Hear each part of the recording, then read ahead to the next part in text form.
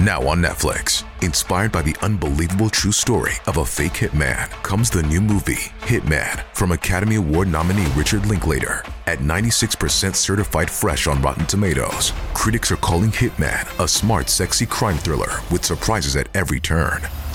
Starring Glenn Powell and Adria Arjona, Hitman. Now playing on Netflix and in select theaters. Rated R. We took it all. We brought them to our land.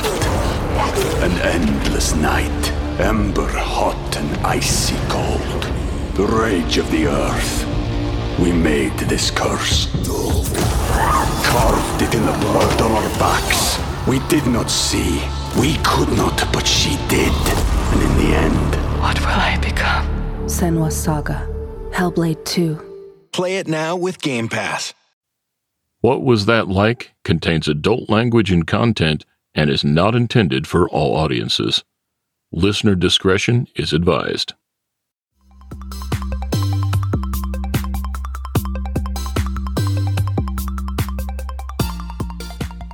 Welcome to What Was That Like? I'm your host, Scott Johnson.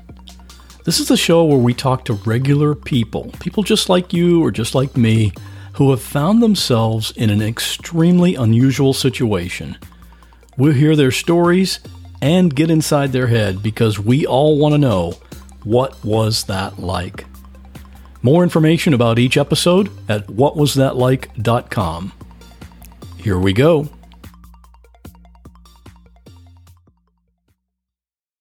Today we've got what can I say? When I plan a week of meals, I like to have some variety. And with hundreds of meals to choose from, CookUnity has that part covered. Go to cookunity.com/what or enter code WHAT before checkout to get 50% off your first week. Not too long ago, I tried the cauliflower and chickpea coconut curry. I love curry anyway, but even if you're not normally a fan, you should try this one.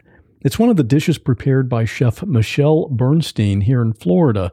She has a couple of restaurants here, and she's also a judge on the TV show Chopped, so you may have already seen her. But aside from the taste, it's the convenience. Because let's face it, even if I knew how to cook, I don't have time. These meals are delivered fully cooked.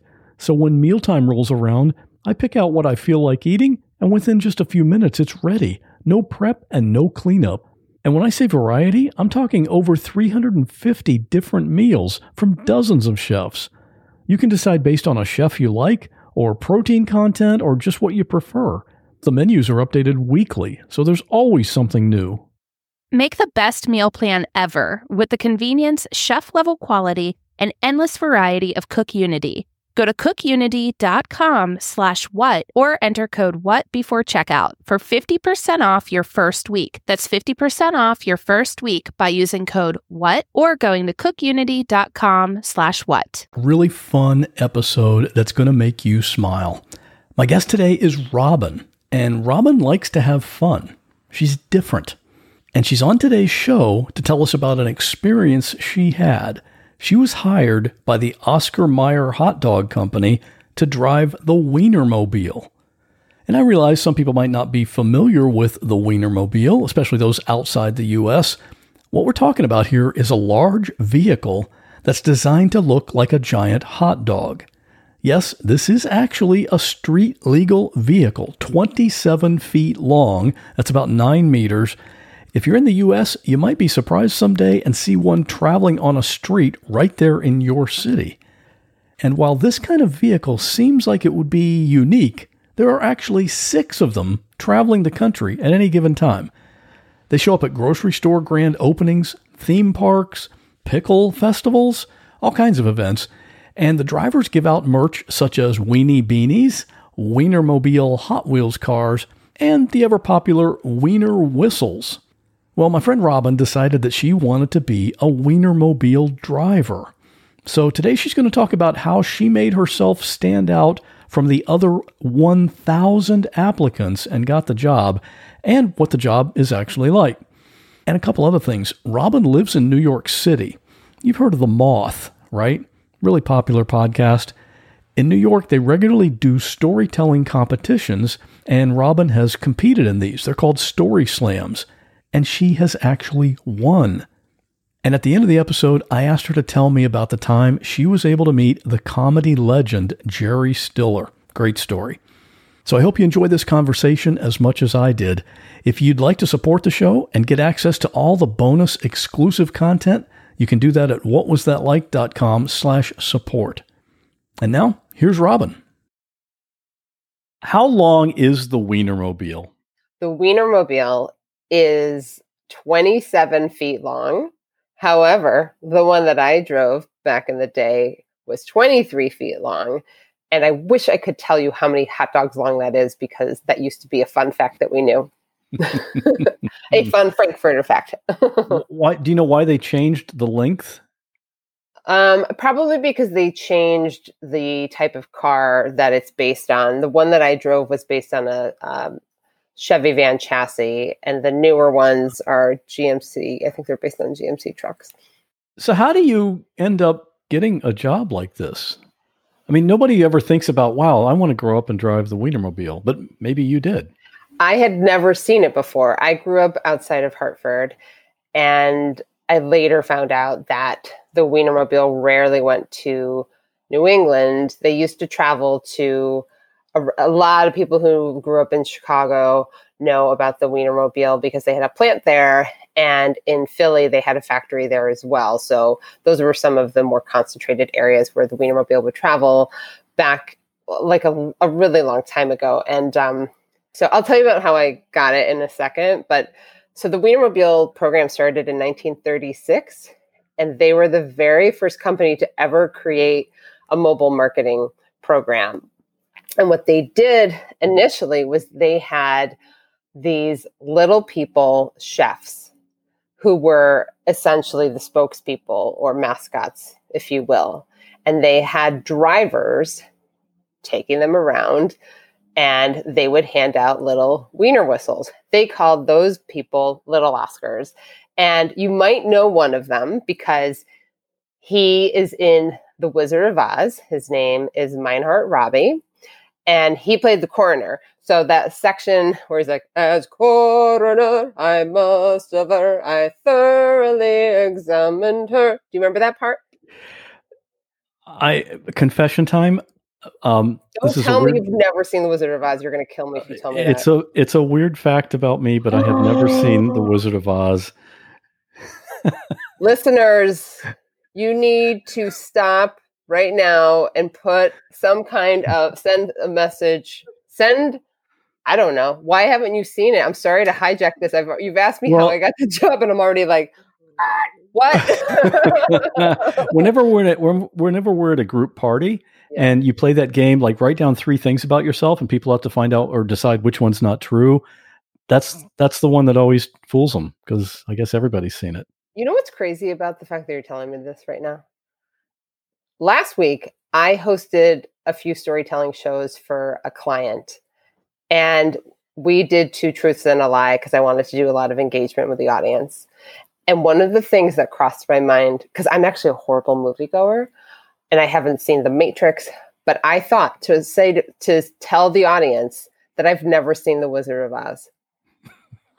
Because I was like, they're going to be like, that's insane. That's a lie. Of course not. Everybody's seen that. Yeah. Oh my gosh.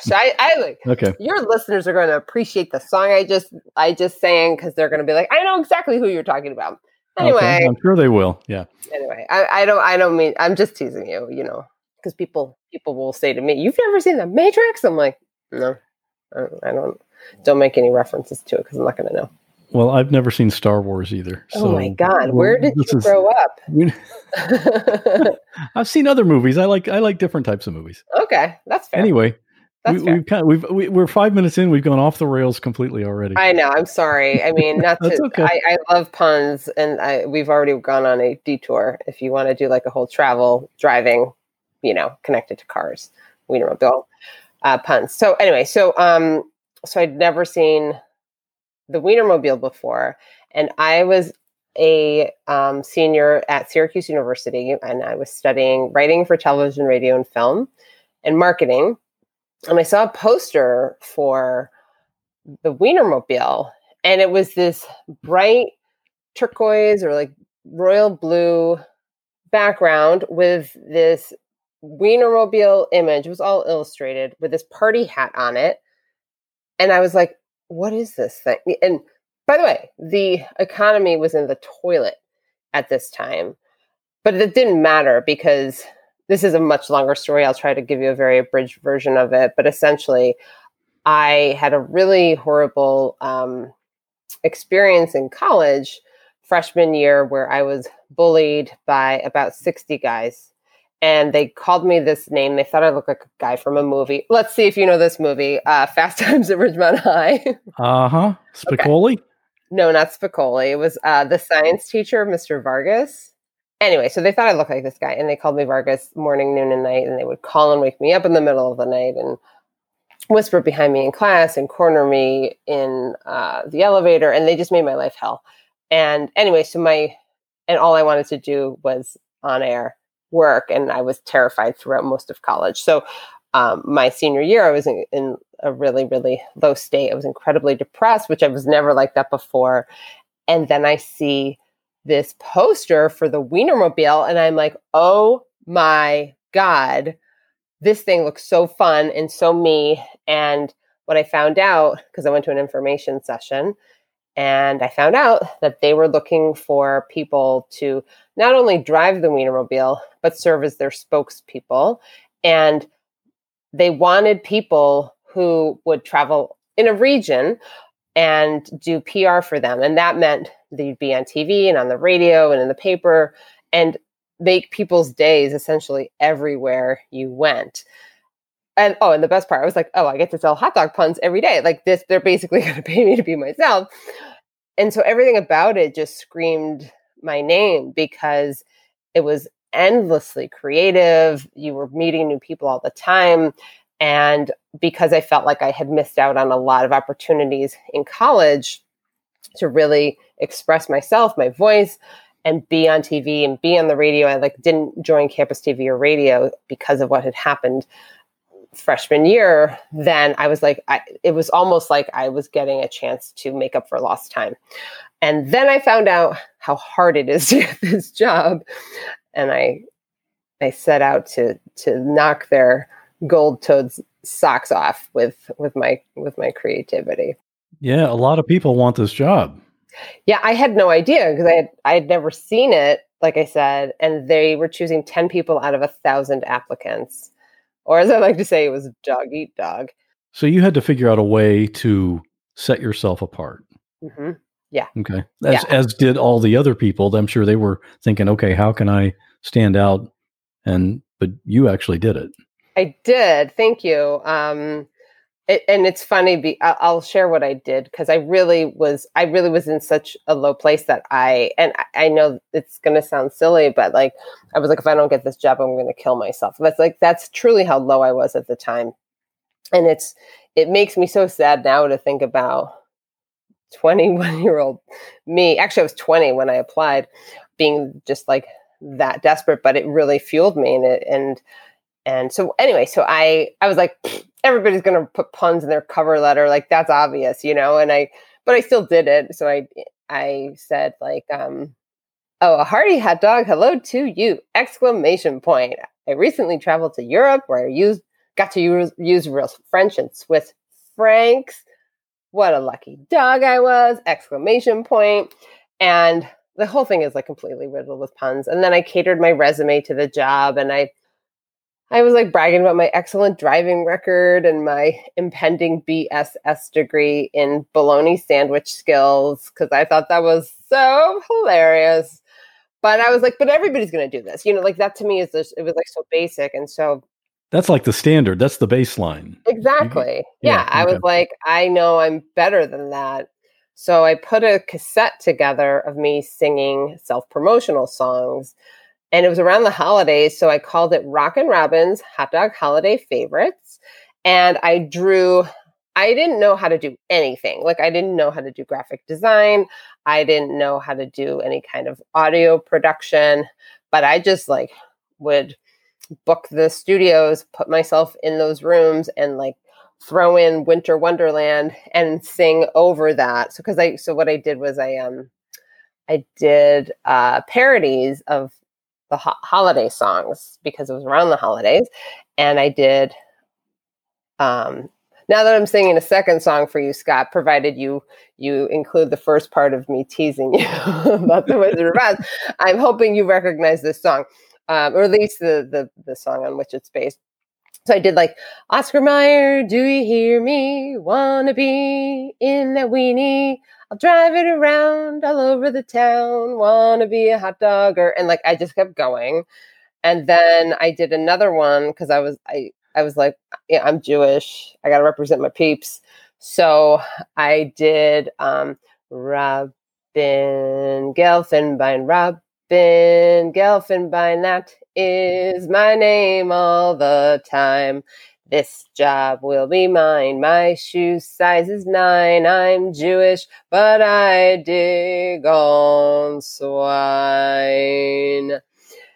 And so I was like, they get to see my personality, my sense of humor. And then I drew a Christmas tree for the outside of it on the cassette itself. I drew a Christmas tree with little hot dog ornaments and a menorah with little hot dog candles, which is like so sacrilege. And it's like you were channeling Weird Al Yankovic with all the parodies and stuff.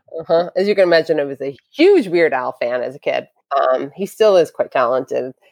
So I sent it off but I still was like so in such a bad place that I was like, they're not going to hire me. And then I got a letter because that's how we rolled back then. And I get a letter and I have my first meeting with the Syracuse district manager for Oscar Mayer. And he and I got along famously. Like I was so happy that, and he had listened to my cassette, I think.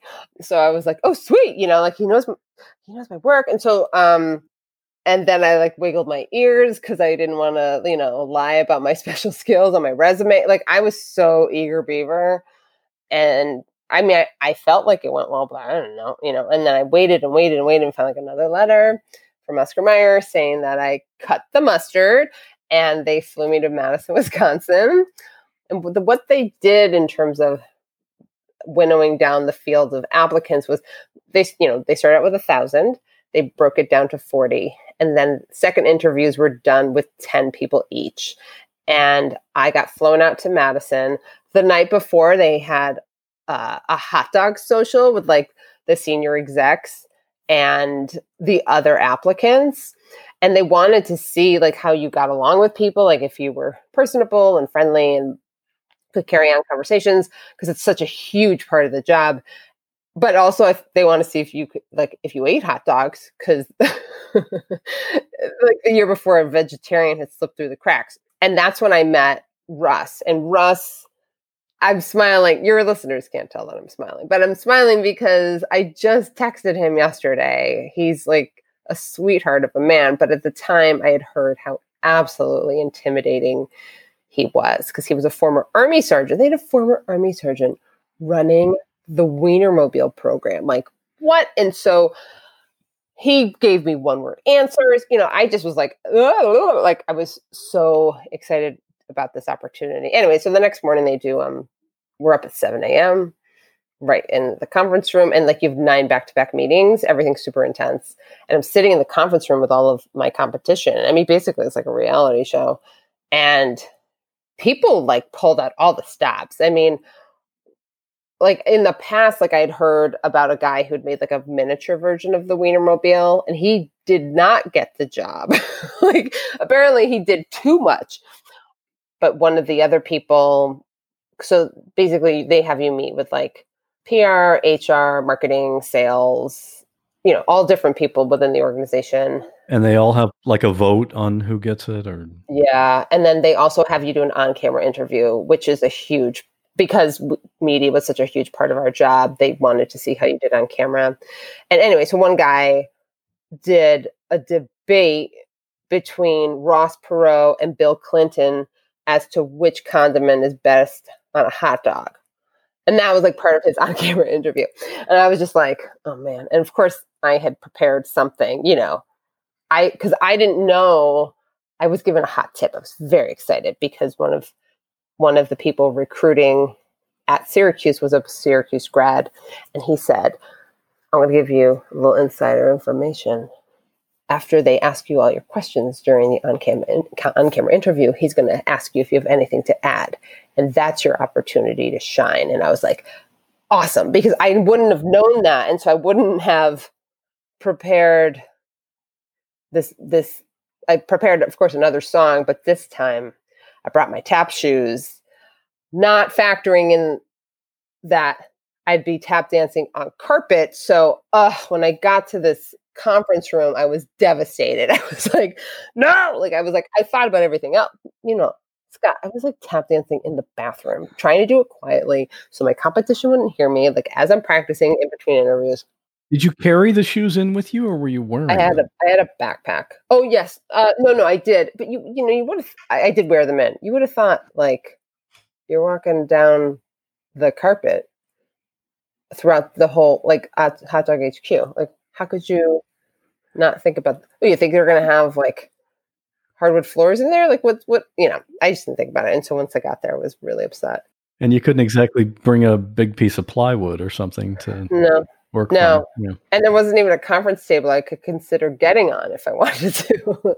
Let me tell you, I was desperate. I wanted that job badly. So I just launched into my routine and I sang, and I asked the guy behind the camcorder, to pan down to my shoes so they could see I'd gone the extra mile. And I mean, I looked ridiculous. Like I don't know if you know what wings are. I can show you. I'm trying to describe like what wings are for your audience. It's basically like a tap dancer's like premier move where it's just like you look like, well, the way I describe it is like I look like a snow angel on crack, but it was bananas.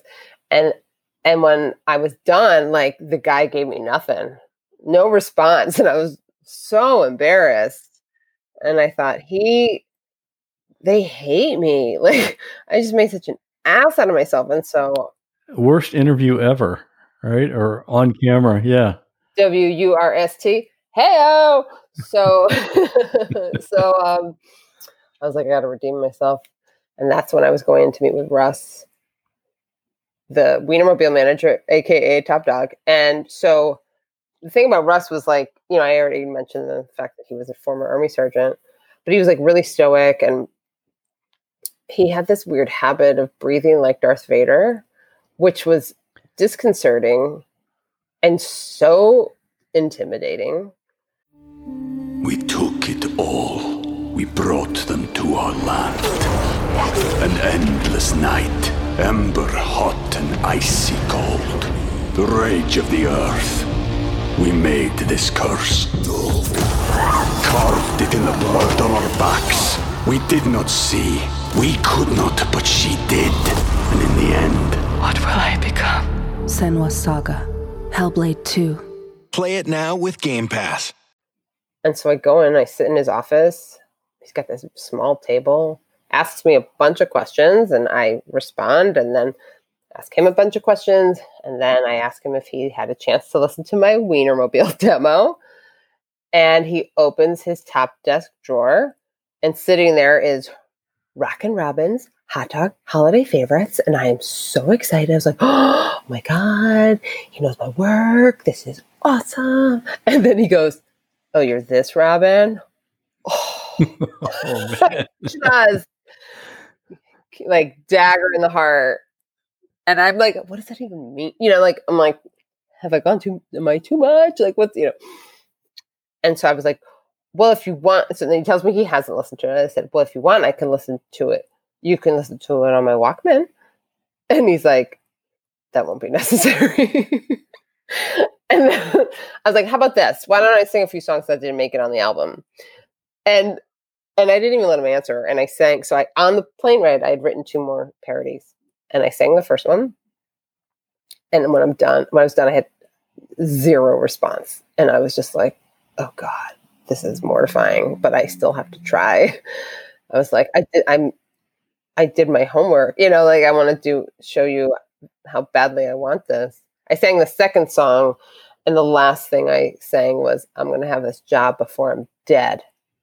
Those were the lyrics. And he goes, I'm like, what does that mean? I don't know how to read this room. I'm so confused, And I get on the plane and I cry the whole flight home. I'm just like, I made the biggest ass out of myself. Russ hates me. Everybody over there thinks I'm like such a clown. And, it was just, my self-esteem was already shattered, and that just felt like it pushed me farther down. And I went back to school, and like, there were so few jobs at the time, and I was interviewing for like Bugle Boy jeans. I'm like, I don't have any passion for fashion.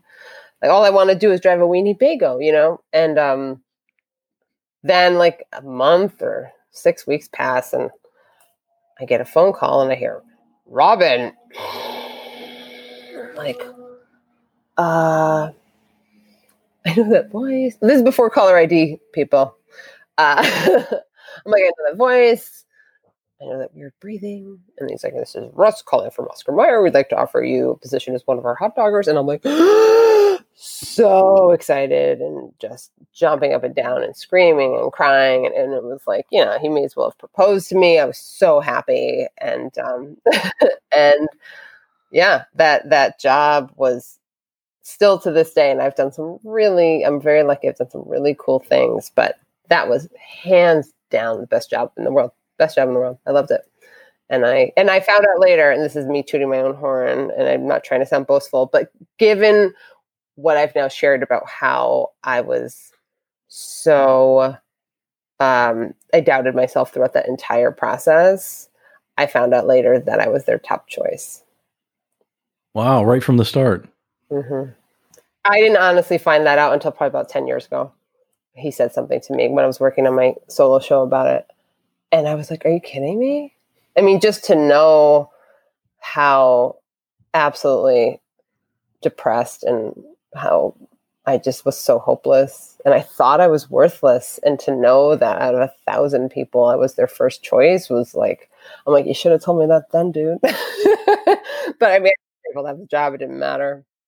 I guess they wouldn't want to respond or applaud or anything like that to give you false hope if you didn't get chosen, I suppose. That's true, because it was, by committee.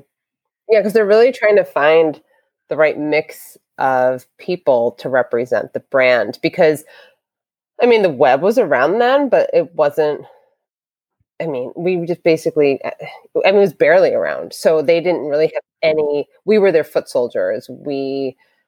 And so they really want to find people who are trustworthy, because we're driving around in this $1 million vehicle. Mm-hmm. And it's their brand. Yeah, exactly. So they wanted to make sure we were representing them really well. So that's part of the reason why it's such a hard job to get. And the other piece was like, we were pitching media all the time. So they wanted to know that it's different from the mobile marketing programs now. Like if you see like a Red Bull or like the Hershey Kiss mobile, those sorts of things. Quite often they're just handing out coupons, or they're handing out little, premium items or trinkets. But the majority of our job was getting media attention in all the markets we visited. Of course, like being kind to people and fun and entertaining and engaging. But that's why it's so hard to get, is because you need to have, they trained us on that, but on media relations, but they really wanted people who had those skills and that creativity to really be entrepreneurial in a sense. So what kind of training did you have to go through? What did they do? I went to Hot Dog High, and it was a week-long program that took place at Oscar Mayer. And it was really detailed and really thorough. And I was always a good student, so I was like eating it up, no pun intended. And what they walked us through was, we learned a lot about the product. We went on tour of the facility. We learned about media relations, how to work with meat managers and sales reps in all the different markets. We learned how to drive the vehicle, how to maintain it, all the things about, this is sort of boring, but like, expenses, because everything we did was not digital. And we did a lot of training for like on camera stuff. They would, we had to learn a lot about which sound bites they wanted us to use. They gave us a ton of like leeway in terms of things that we could say on our own and, funny puns and that kind of stuff.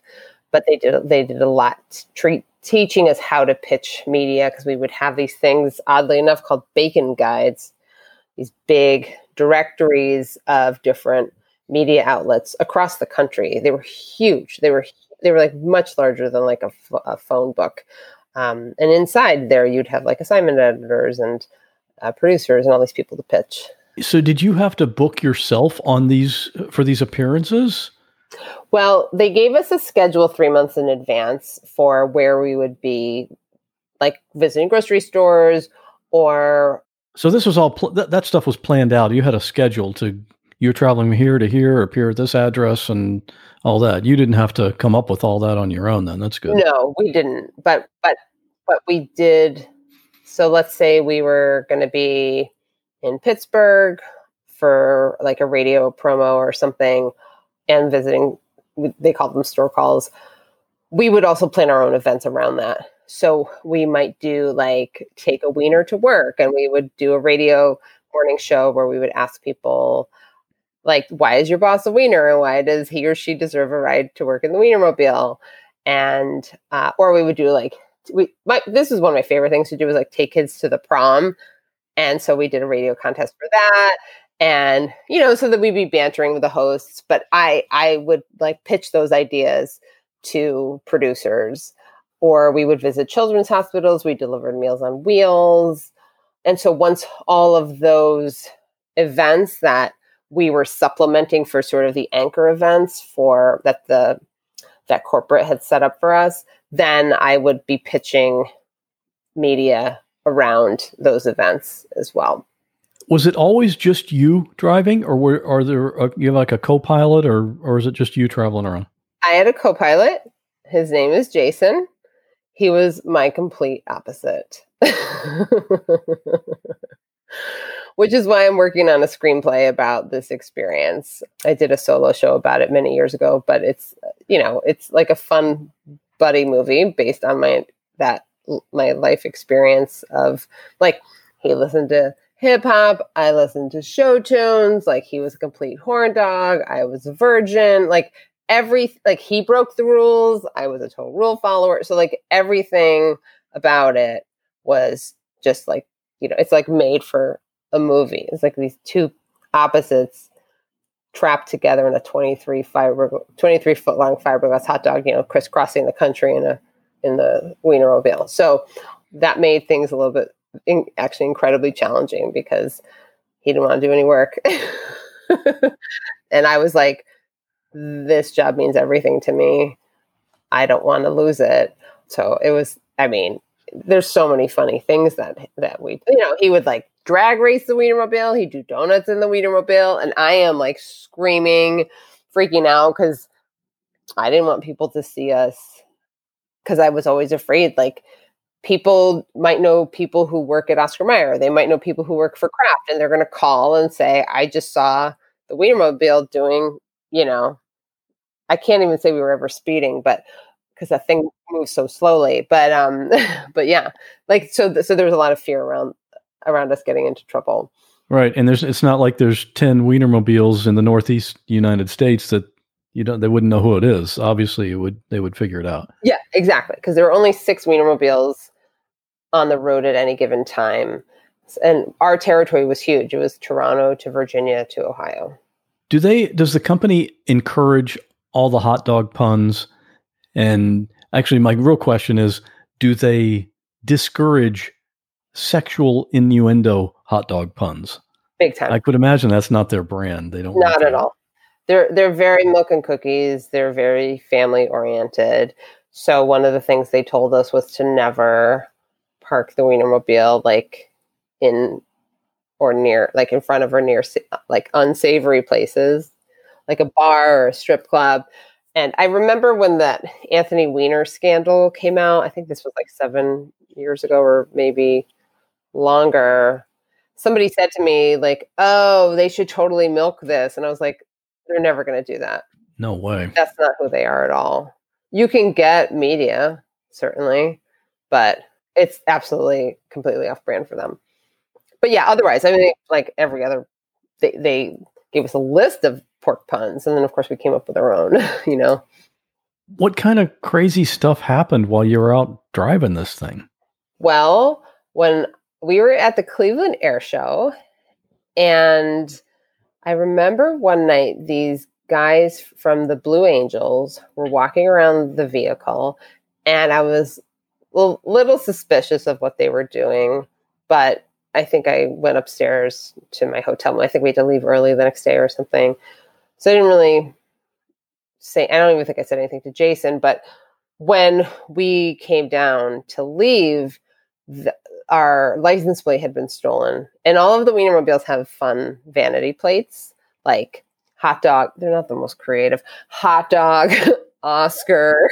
Ours was called Our Dog. One's called Wiener. You know, the one I always wanted to drive was Big Bun. I just thought that was such a fun name. So I was like, oh man. And so really bummed about that, because I never wanted to call Russ for something like that, you know, because he put the fear of God in everyone. So Jason took it upon himself to make us a temporary license plate out of a manila folder and washable markers, which is really smart, really, really creative. Dumbass. And so anyway, so I was like, we are such, like, nobody can miss us on the road, you know, but whatever. So we drive through Ohio. We drive all the way across 80 through Pennsylvania. We cross into New Jersey, and within seconds, we get pulled over.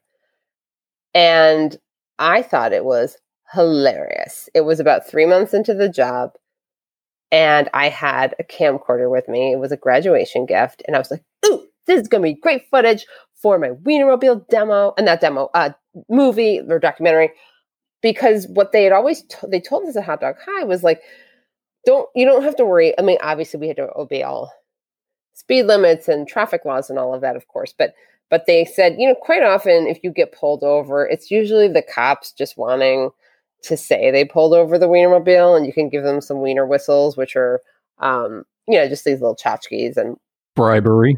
Yeah, basically, yeah. It's funny how like a little trinket can get you out of a ticket, you know, or so I thought. So, I mean, people didn't really carry around cameras then, but if they had a disposable camera with them, then they, you know, they might want to take some pictures with it. So as soon as we got pulled over, I was like, this is going to be hilarious. And so I'm in the back. The way the Wienermobile is set up is like, you actually are sitting in front of the engine where the driver and the passenger are, and then we had this thing behind there called the doghouse, which covers the engine, and that's what we would climb over. So I was sort of leaning on the engine, and I'm taking a shot of the side mirror with the police car's like lights going, and you can see a little bit of the car itself. You're already picturing how this is going to play on the big screen, right? Exactly. I'm a storyteller. Okay. I was like, ooh, I'm going to open with this shot. And Jason turns around. And by the way, we had uniforms all the time. They were like ketchup and mustard colored uniforms. Jason turns around. He's got a tie-dye shirt on. And he is like, put that away. And I was like, oh, come on. This is going to be great footage. And he was so nervous. He's like, put it away. I'm like, fine. And so I did, very reluctantly. Cop comes up. And this guy is like, kind of, you know, sort of stereotypically, like, he was a New Jersey state trooper. He was sort of like James Gandolfini and a little Danny DeVito, but like with all the personality of Dick Cheney. So, you know, you're expecting him to, I'm thinking he's going to think this is funny, right? Mm-hmm. And he's not having it. He's like, license and registration. And then he makes Jason get out of, it's always funny to hear cops. They're like, I need you to get out of, and then he's like looking at this thing up and down. He's like, out of the car. And so we had a gull wing door. They still do, sort of like Kit from Knight Rider, like the way it opens on the side. The doors open on the side. And Jason goes out and he is shitting his pants. He's so nervous. And I'm like, I don't know what he's so afraid of. He goes and talks to the cop. I can't really hear what's happening. He comes back in. He's still nervous. And he says he wants to talk to you. And in my head, I'm like, I'm going to take care of this situation. I got this. I go flying out of the Wienermobile. I've got a Goofy t-shirt on, like literally has Goofy on it. And I'm like, hello, officer. And he's like, where you headed? And I'm like, well, tomorrow we're doing a hot dog eating contest in Secaucus. And like, I'm like giving him like our full schedule. And I was like, you should come. Like, what a dork. And then he says, where are you coming from? And I was like, oh, we're at the Cleveland Air Show. Da, da. And then he says, do I have any reason to suspect anything illegal in this vehicle? And I was like, illegal? Huh? And he's like, any substances? And I was like, right on the spot, Scott. I go, no, there's no hash in this hot dog. And I'm like so proud of myself coming up with a pun right there. And like, he doesn't react to that. But I'm like, I don't give up, So anyway, you're used to this reaction from your audition, though. Right? That's true. That's true. Yeah. It's like, don't tell me. He's not even telling me no. It's like, don't even give me no. Anyway, so then he says something like, well, how do I know you didn't drive this thing up here from Colombia? And I'm like, what is he talking? Like in my head, I'm like, this man is insane. So I said to him, I was like, well, officer, with all due respect, like, have you ever heard of Oscar Mayer? And he's like, yeah, but how do I know you didn't just slap this logo on the side of your car? And I'm like, slap a logo? like I just happen to have a 23-foot long fiberglass hot dog car at my disposal. Like, what? It was insane. And anyway, so he ends up saying like, I'm going to need to impound this vehicle. Oh no, he says I want to search it for drugs. I'm like, be my guest, because I'm thinking there's no drugs in here. And then I go back in. Cop goes back to his squad car, and I'm talking to Jason. I was like, yeah, he said something. I wanted to search it for drugs, and Jason's like, what? And I said, yeah, I'm like, but in my head, I'm like, we're fine. And he's like, Robin, we let people in here every single day. Somebody could have planted something. And he was like so nervous. And so he's like running to the back of the Wienermobile, because the back quarter of the Wienermobile is all storage. And he was freaked out. And he comes back out. The cop goes in. He searches the Wienermobile. We're standing out on the side of the highway. And he ends up coming back out a little while later. And he's like, I'm going to need to impound this vehicle. And at the time, I didn't know what that meant. And so I was like, okay. and Jason's like, shit. And so we were like, but why? And he's like, well, your registration's not coming up in our system. And we call Russ, and Russ works it out with him, because this guy had been looking it up as a car, and it's registered as a truck. And that was all he needed to do. Finally, we were like sent on our way. Even without a real license plate, he let you keep going? Well, he insisted we get a new one.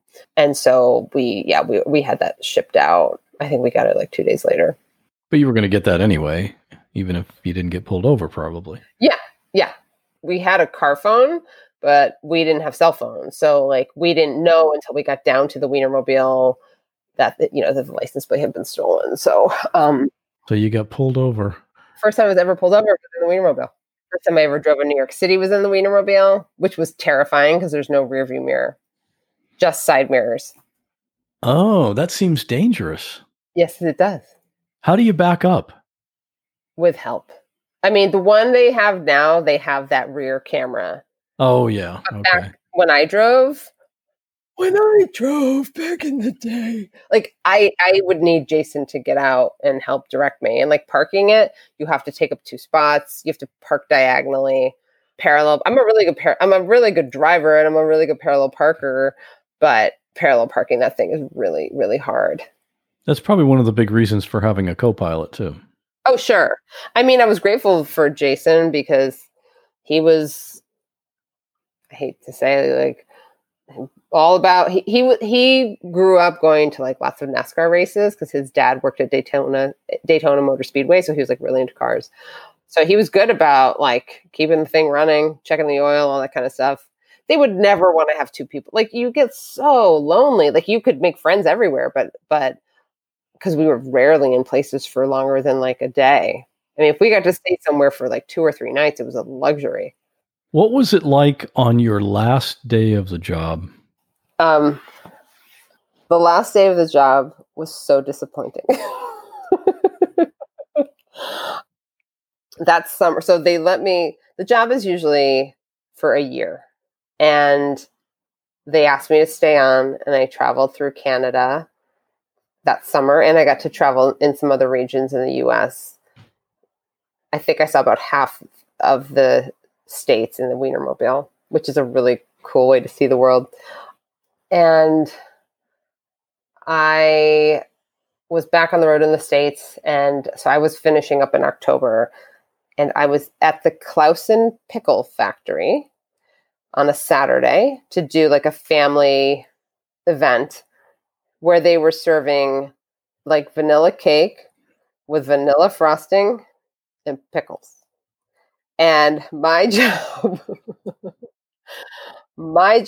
Kraft owned, they probably still do, own Clausen pickles. By the way, those pickles are delicious. Like I love pickles.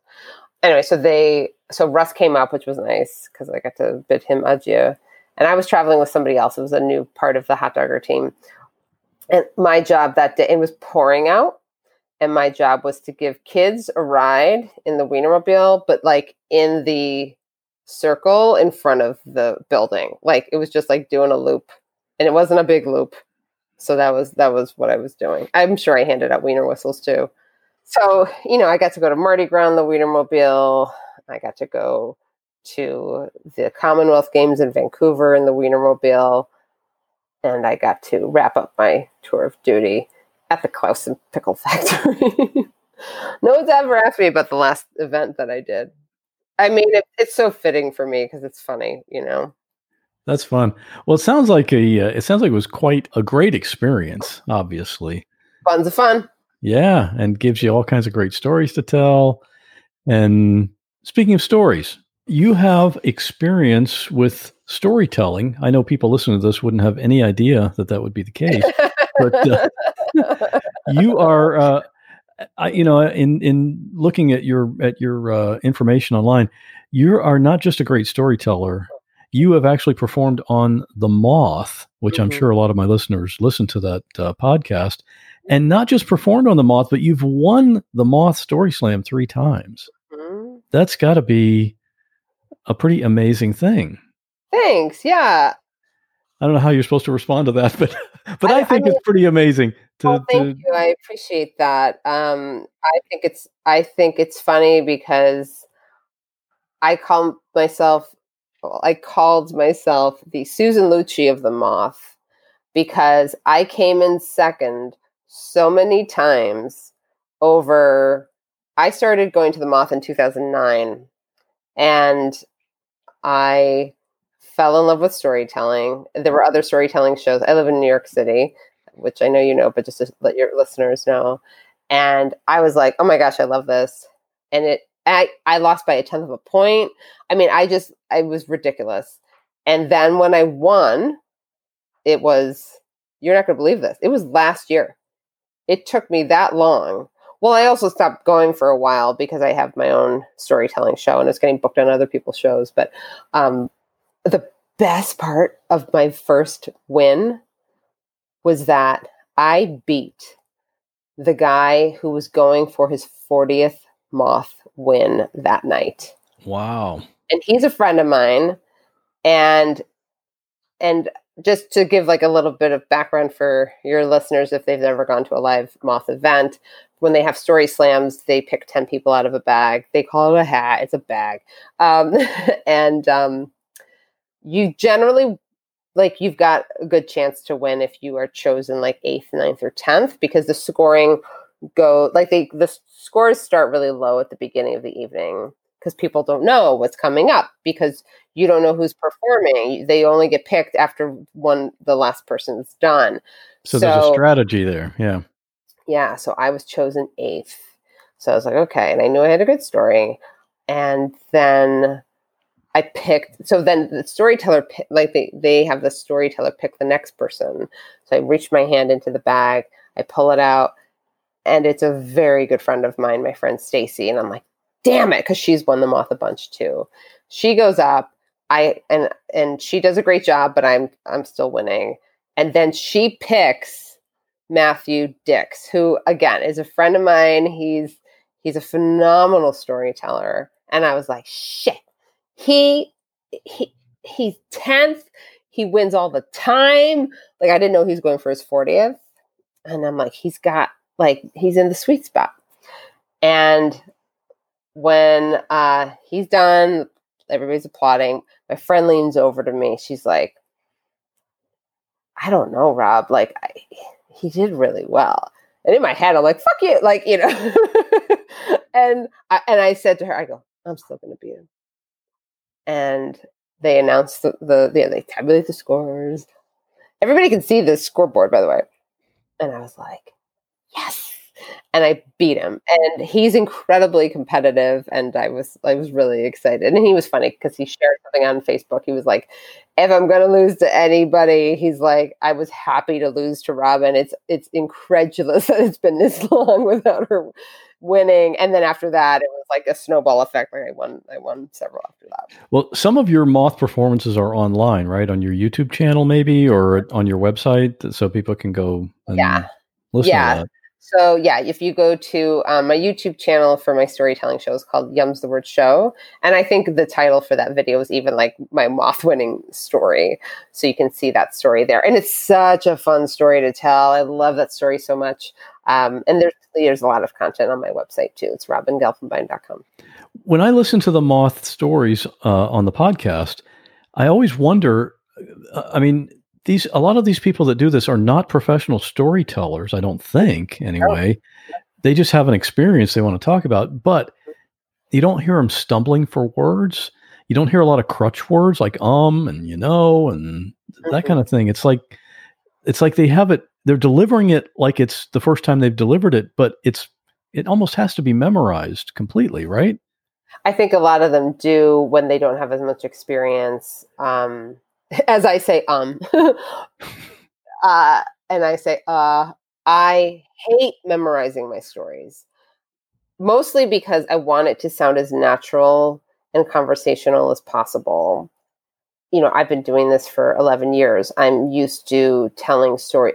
And I to be honest, like, I just hate rehearsing. But the thing with the moth is that you're really limited to the time. They give you 5 minutes.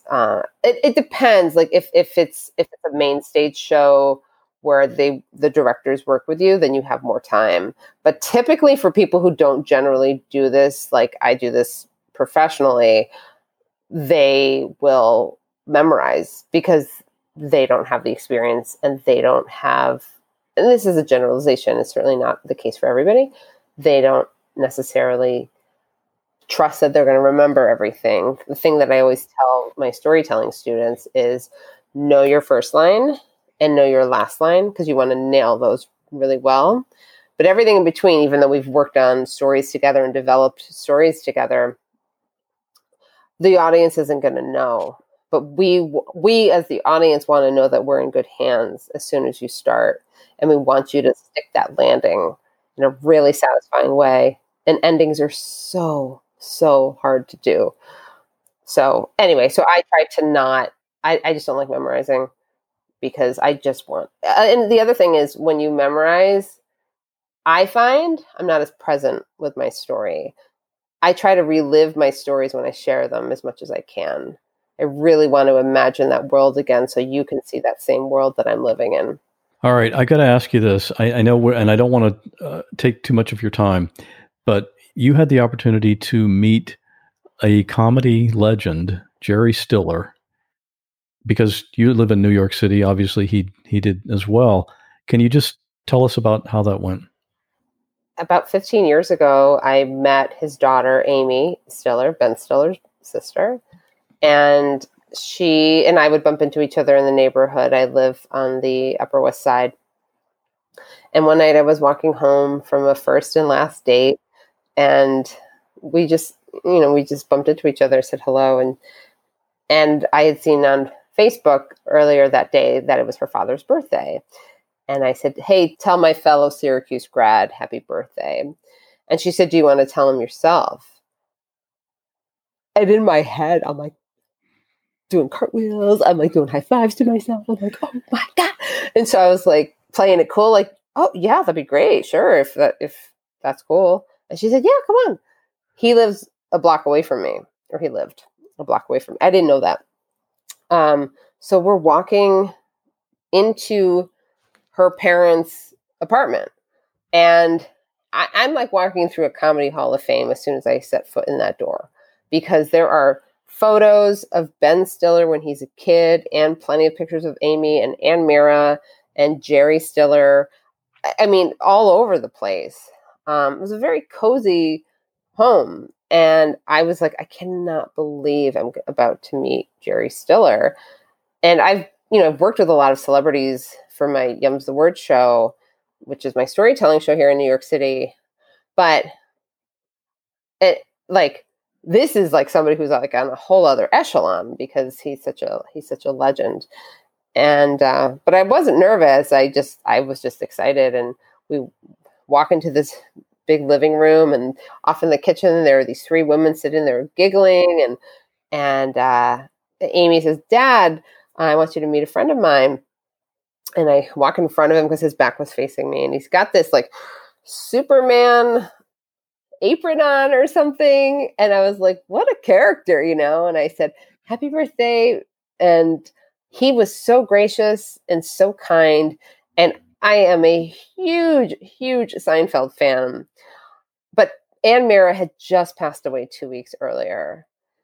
And I just didn't I didn't really know, like, should I say anything about that? Should I keep it not focused on that? I wasn't really sure how to approach things. And I just didn't want to be that person who's like, "Oh my God, I love you, I'm Seinfeld." Like, "Oh my God, I love Frank Costanza," and kind of go bananas.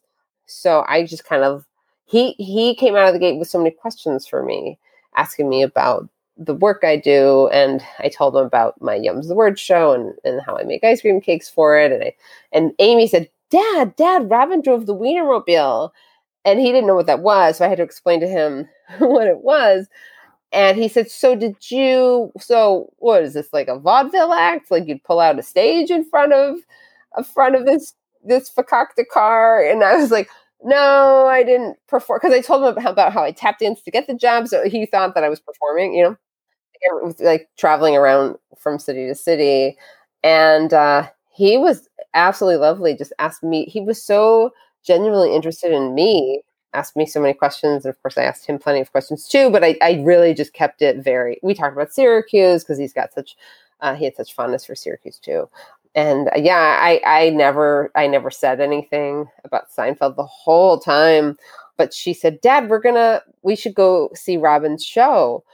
And I said, yeah, well, of course I would love to have you, anytime as my guests. And he said, I would love to come. He's like, I can tell you're really funny, which, oh my God, like the best compliment in the world coming from him. And I wish I was like, can you say that again? Let me just record you say that. And then again, with me trying to play it cool, because I didn't know Amy that well at the time. So I wanted to be really respectful. So I said to them, my aunt went to Syracuse. She graduated in, when she graduated, like 59 or, I said, I know she'd really love the picture. And I was 1,000% asking for myself. Of course. And she said, oh yes, of course. And so we took a couple of pictures, and one he was being a little bit of a ham, and then the other one he was smiling. And I was, I'm standing behind him. He's got this Superman little apron on, and he was a love. I don't even remember if I hugged him, but I was giddy. Like, oh, the coolest. I mean, one of the coolest things in their house or their apartment is that they had these. Do you know who Al Hirschfeld was? No. Okay, so he's this famous illustrator. If you Google it, he used to do all these black and white illustrations of Broadway stars, all kinds of celebrities, and they're very like, if you get one of those, like you have made it, sort of thing. They had 2 of those in their apartment of like, Stiller and Mira. And and I was just so moved by how lovely he was and so sweet. And it just had to be almost surreal And obviously Amy had no idea that would have such an effect on you. Just for her, hey, come on and meet Dad. Yeah, and it's interesting because I wrote a blog post about it shortly after he passed away, and I was really I originally just wrote it as a Facebook post, and I didn't want to do anything that felt like exploitative, given that the one time I met him. But I spent a few hours writing it because I really wanted to be very careful with how I was like paying my own respect to him for just the few. We were probably together for an hour and a half. And so I wrote my post, I hit, publish or post or whatever it is. And I was like, because I tagged her and I'm like, I don't know how she's going to react. Like, I don't know how she's feeling. Like he just passed away, like this is in the middle of COVID. Like, I don't know how she's going to respond to this. And she wound up saying something in the comment. And then she emailed me and then she called me and she left me the loveliest message. And she said, thank you so, so much for writing that beautiful tribute. It just reinforced why I was so happy that I got to show my friends who the real Jerry was. And you just completely captured that in your Facebook post. And that just meant so much to me. And I said, well, I can share it as a blog post if you want. And she's like, yes, please. And so I was like, to me, like I'm always trying to be really respectful, certainly when somebody's family member passes away and when they're that big, I'm like, she's probably so overwhelmed. Yeah, for media requests and all that stuff. Yeah. Well, we'll have that picture on the website, the show notes for this episode, along with all your social links and everything. What are you doing now? How can people find you or online, or what are you up to these days? I have been doing a lot of things during the pandemic. I wanted to serve as much as I could and continue to make people laugh and take their minds off of what I call the C word. And so I've been teaching storytelling. I call it Storytelling 101, and it's for anybody who wants to learn how to tell a story. You don't have to ever share it at the Moth, but storytelling is such an unbelievably valuable skill to have in life for moments like this, talking to somebody like you. You can use it for job interviews. You could use it on a date. There's just a lot of business reasons for it too. And so I've been teaching storytelling. So there's information about my virtual classes on my site. But the thing that I've been most proud of during the pandemic that I created is a show for kids. And it's called Recess with Auntie Robin. And I started that on March 13th.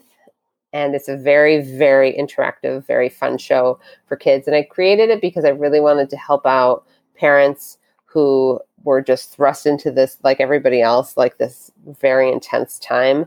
I really wanted to give them a break, and I really wanted to give kids an opportunity to just play and be silly. And so I make it really interactive. And we're on hiatus now, but I'm bringing it back in the fall because I know, every schools all over the place are doing different things and kids are going to be home still. And they dictate a lot of what happens on that show. I let them have a lot of creative say in the content. And it's always really, really fun, and I'm really proud of it. So you can find out information about that on my site as well. Or if you have a company, and because there's a company I'm talking to, they want to offer it to their employees as an option too, so that they can, it's like, okay, for an hour, they're going to be so entertained and engaged, and I can go take my meeting or whatever it is, or whatever they want to do during that time. Just give parents a break. But it's really like, there was a big gap when schools were closed and kids weren't able to see their friends and they didn't have an opportunity to be social. And that's a huge part of their development. And so I had kids tuning in from all over Arizona, Massachusetts, Charlotte, Bay Area. So it's really fun. Well, this has been a blast. It's been fun for me as I sit here in the dark. I feel like I'm doing like the Blair Witch Project because I've got like, I don't know why I didn't think to put the light on. It has gotten dark since we've started this. Not even that dark. This is great.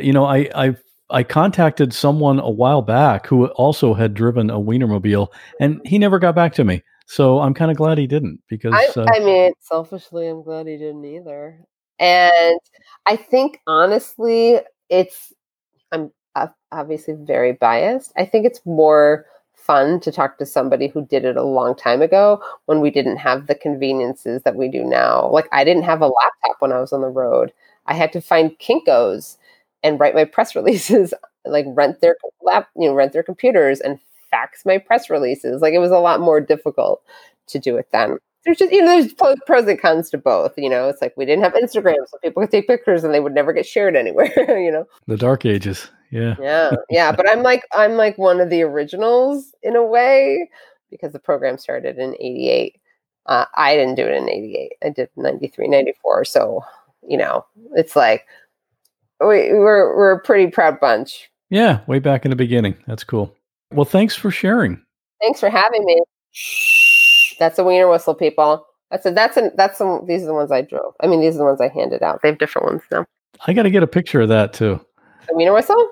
Yeah. I mean, that's what you gave out to everybody, right? Yeah, I did. And those go back because they used to be part of the hot dog packaging. They had wiener whistles as like a prize. Oh, okay. I didn't know that. They don't do that anymore, obviously. So the only place you can get a wiener whistle is either from the Wienermobile itself. That's actually the only place now. I think you can probably order them online, or if you meet me, because I have a stash. I bet they're on eBay too. I'm sure they are. But I have like a Wienermobile bank with my name on it. We call it Wienermobilia. Lots of Wienermobilia. Man, the puns are endless. I didn't even give you that many, but yes, they are. It's like you don't want to get sandwiched in traffic. I bet you never sausage a thing, frankly. And, my favorite one when we say goodbye is Frank's a lot. Frank you. Haha. That one sounds worse in some way. I know it does. That sounds Frank terrible. Sorry, that's really loud. Hey, if you haven't heard yet, Raw Audio 6 is now live. You can hear actual 911 emergency calls and the backstories behind those calls. In this new episode, a woman walks into a bank not realizing that the bank was being robbed. He's coming out. He's out. He's shooting guns. Holy shit. A man hides in his bedroom closet while burglars are in his home. Do you see someone inside? Yeah, he's inside right now. Okay, where are you? In the bedroom. And multiple 911 calls about an active shooter in a hospital. Because my son was in the room, they said, get back in your room, there's an active shooter situation in Mercy Southwest. Is that true? You can hear all of these by becoming a supporter of the show at whatwasthatlike.com/support. And if you haven't yet joined our private Facebook group, you're really missing out. That's where we talk about past episodes and all kinds of other stuff. And many of the guests I have on the podcast are also in that group, ready to answer your questions. Check it out at whatwasthatlike.com/Facebook. I hope you're doing okay and staying safe. I'll see you in 2 weeks.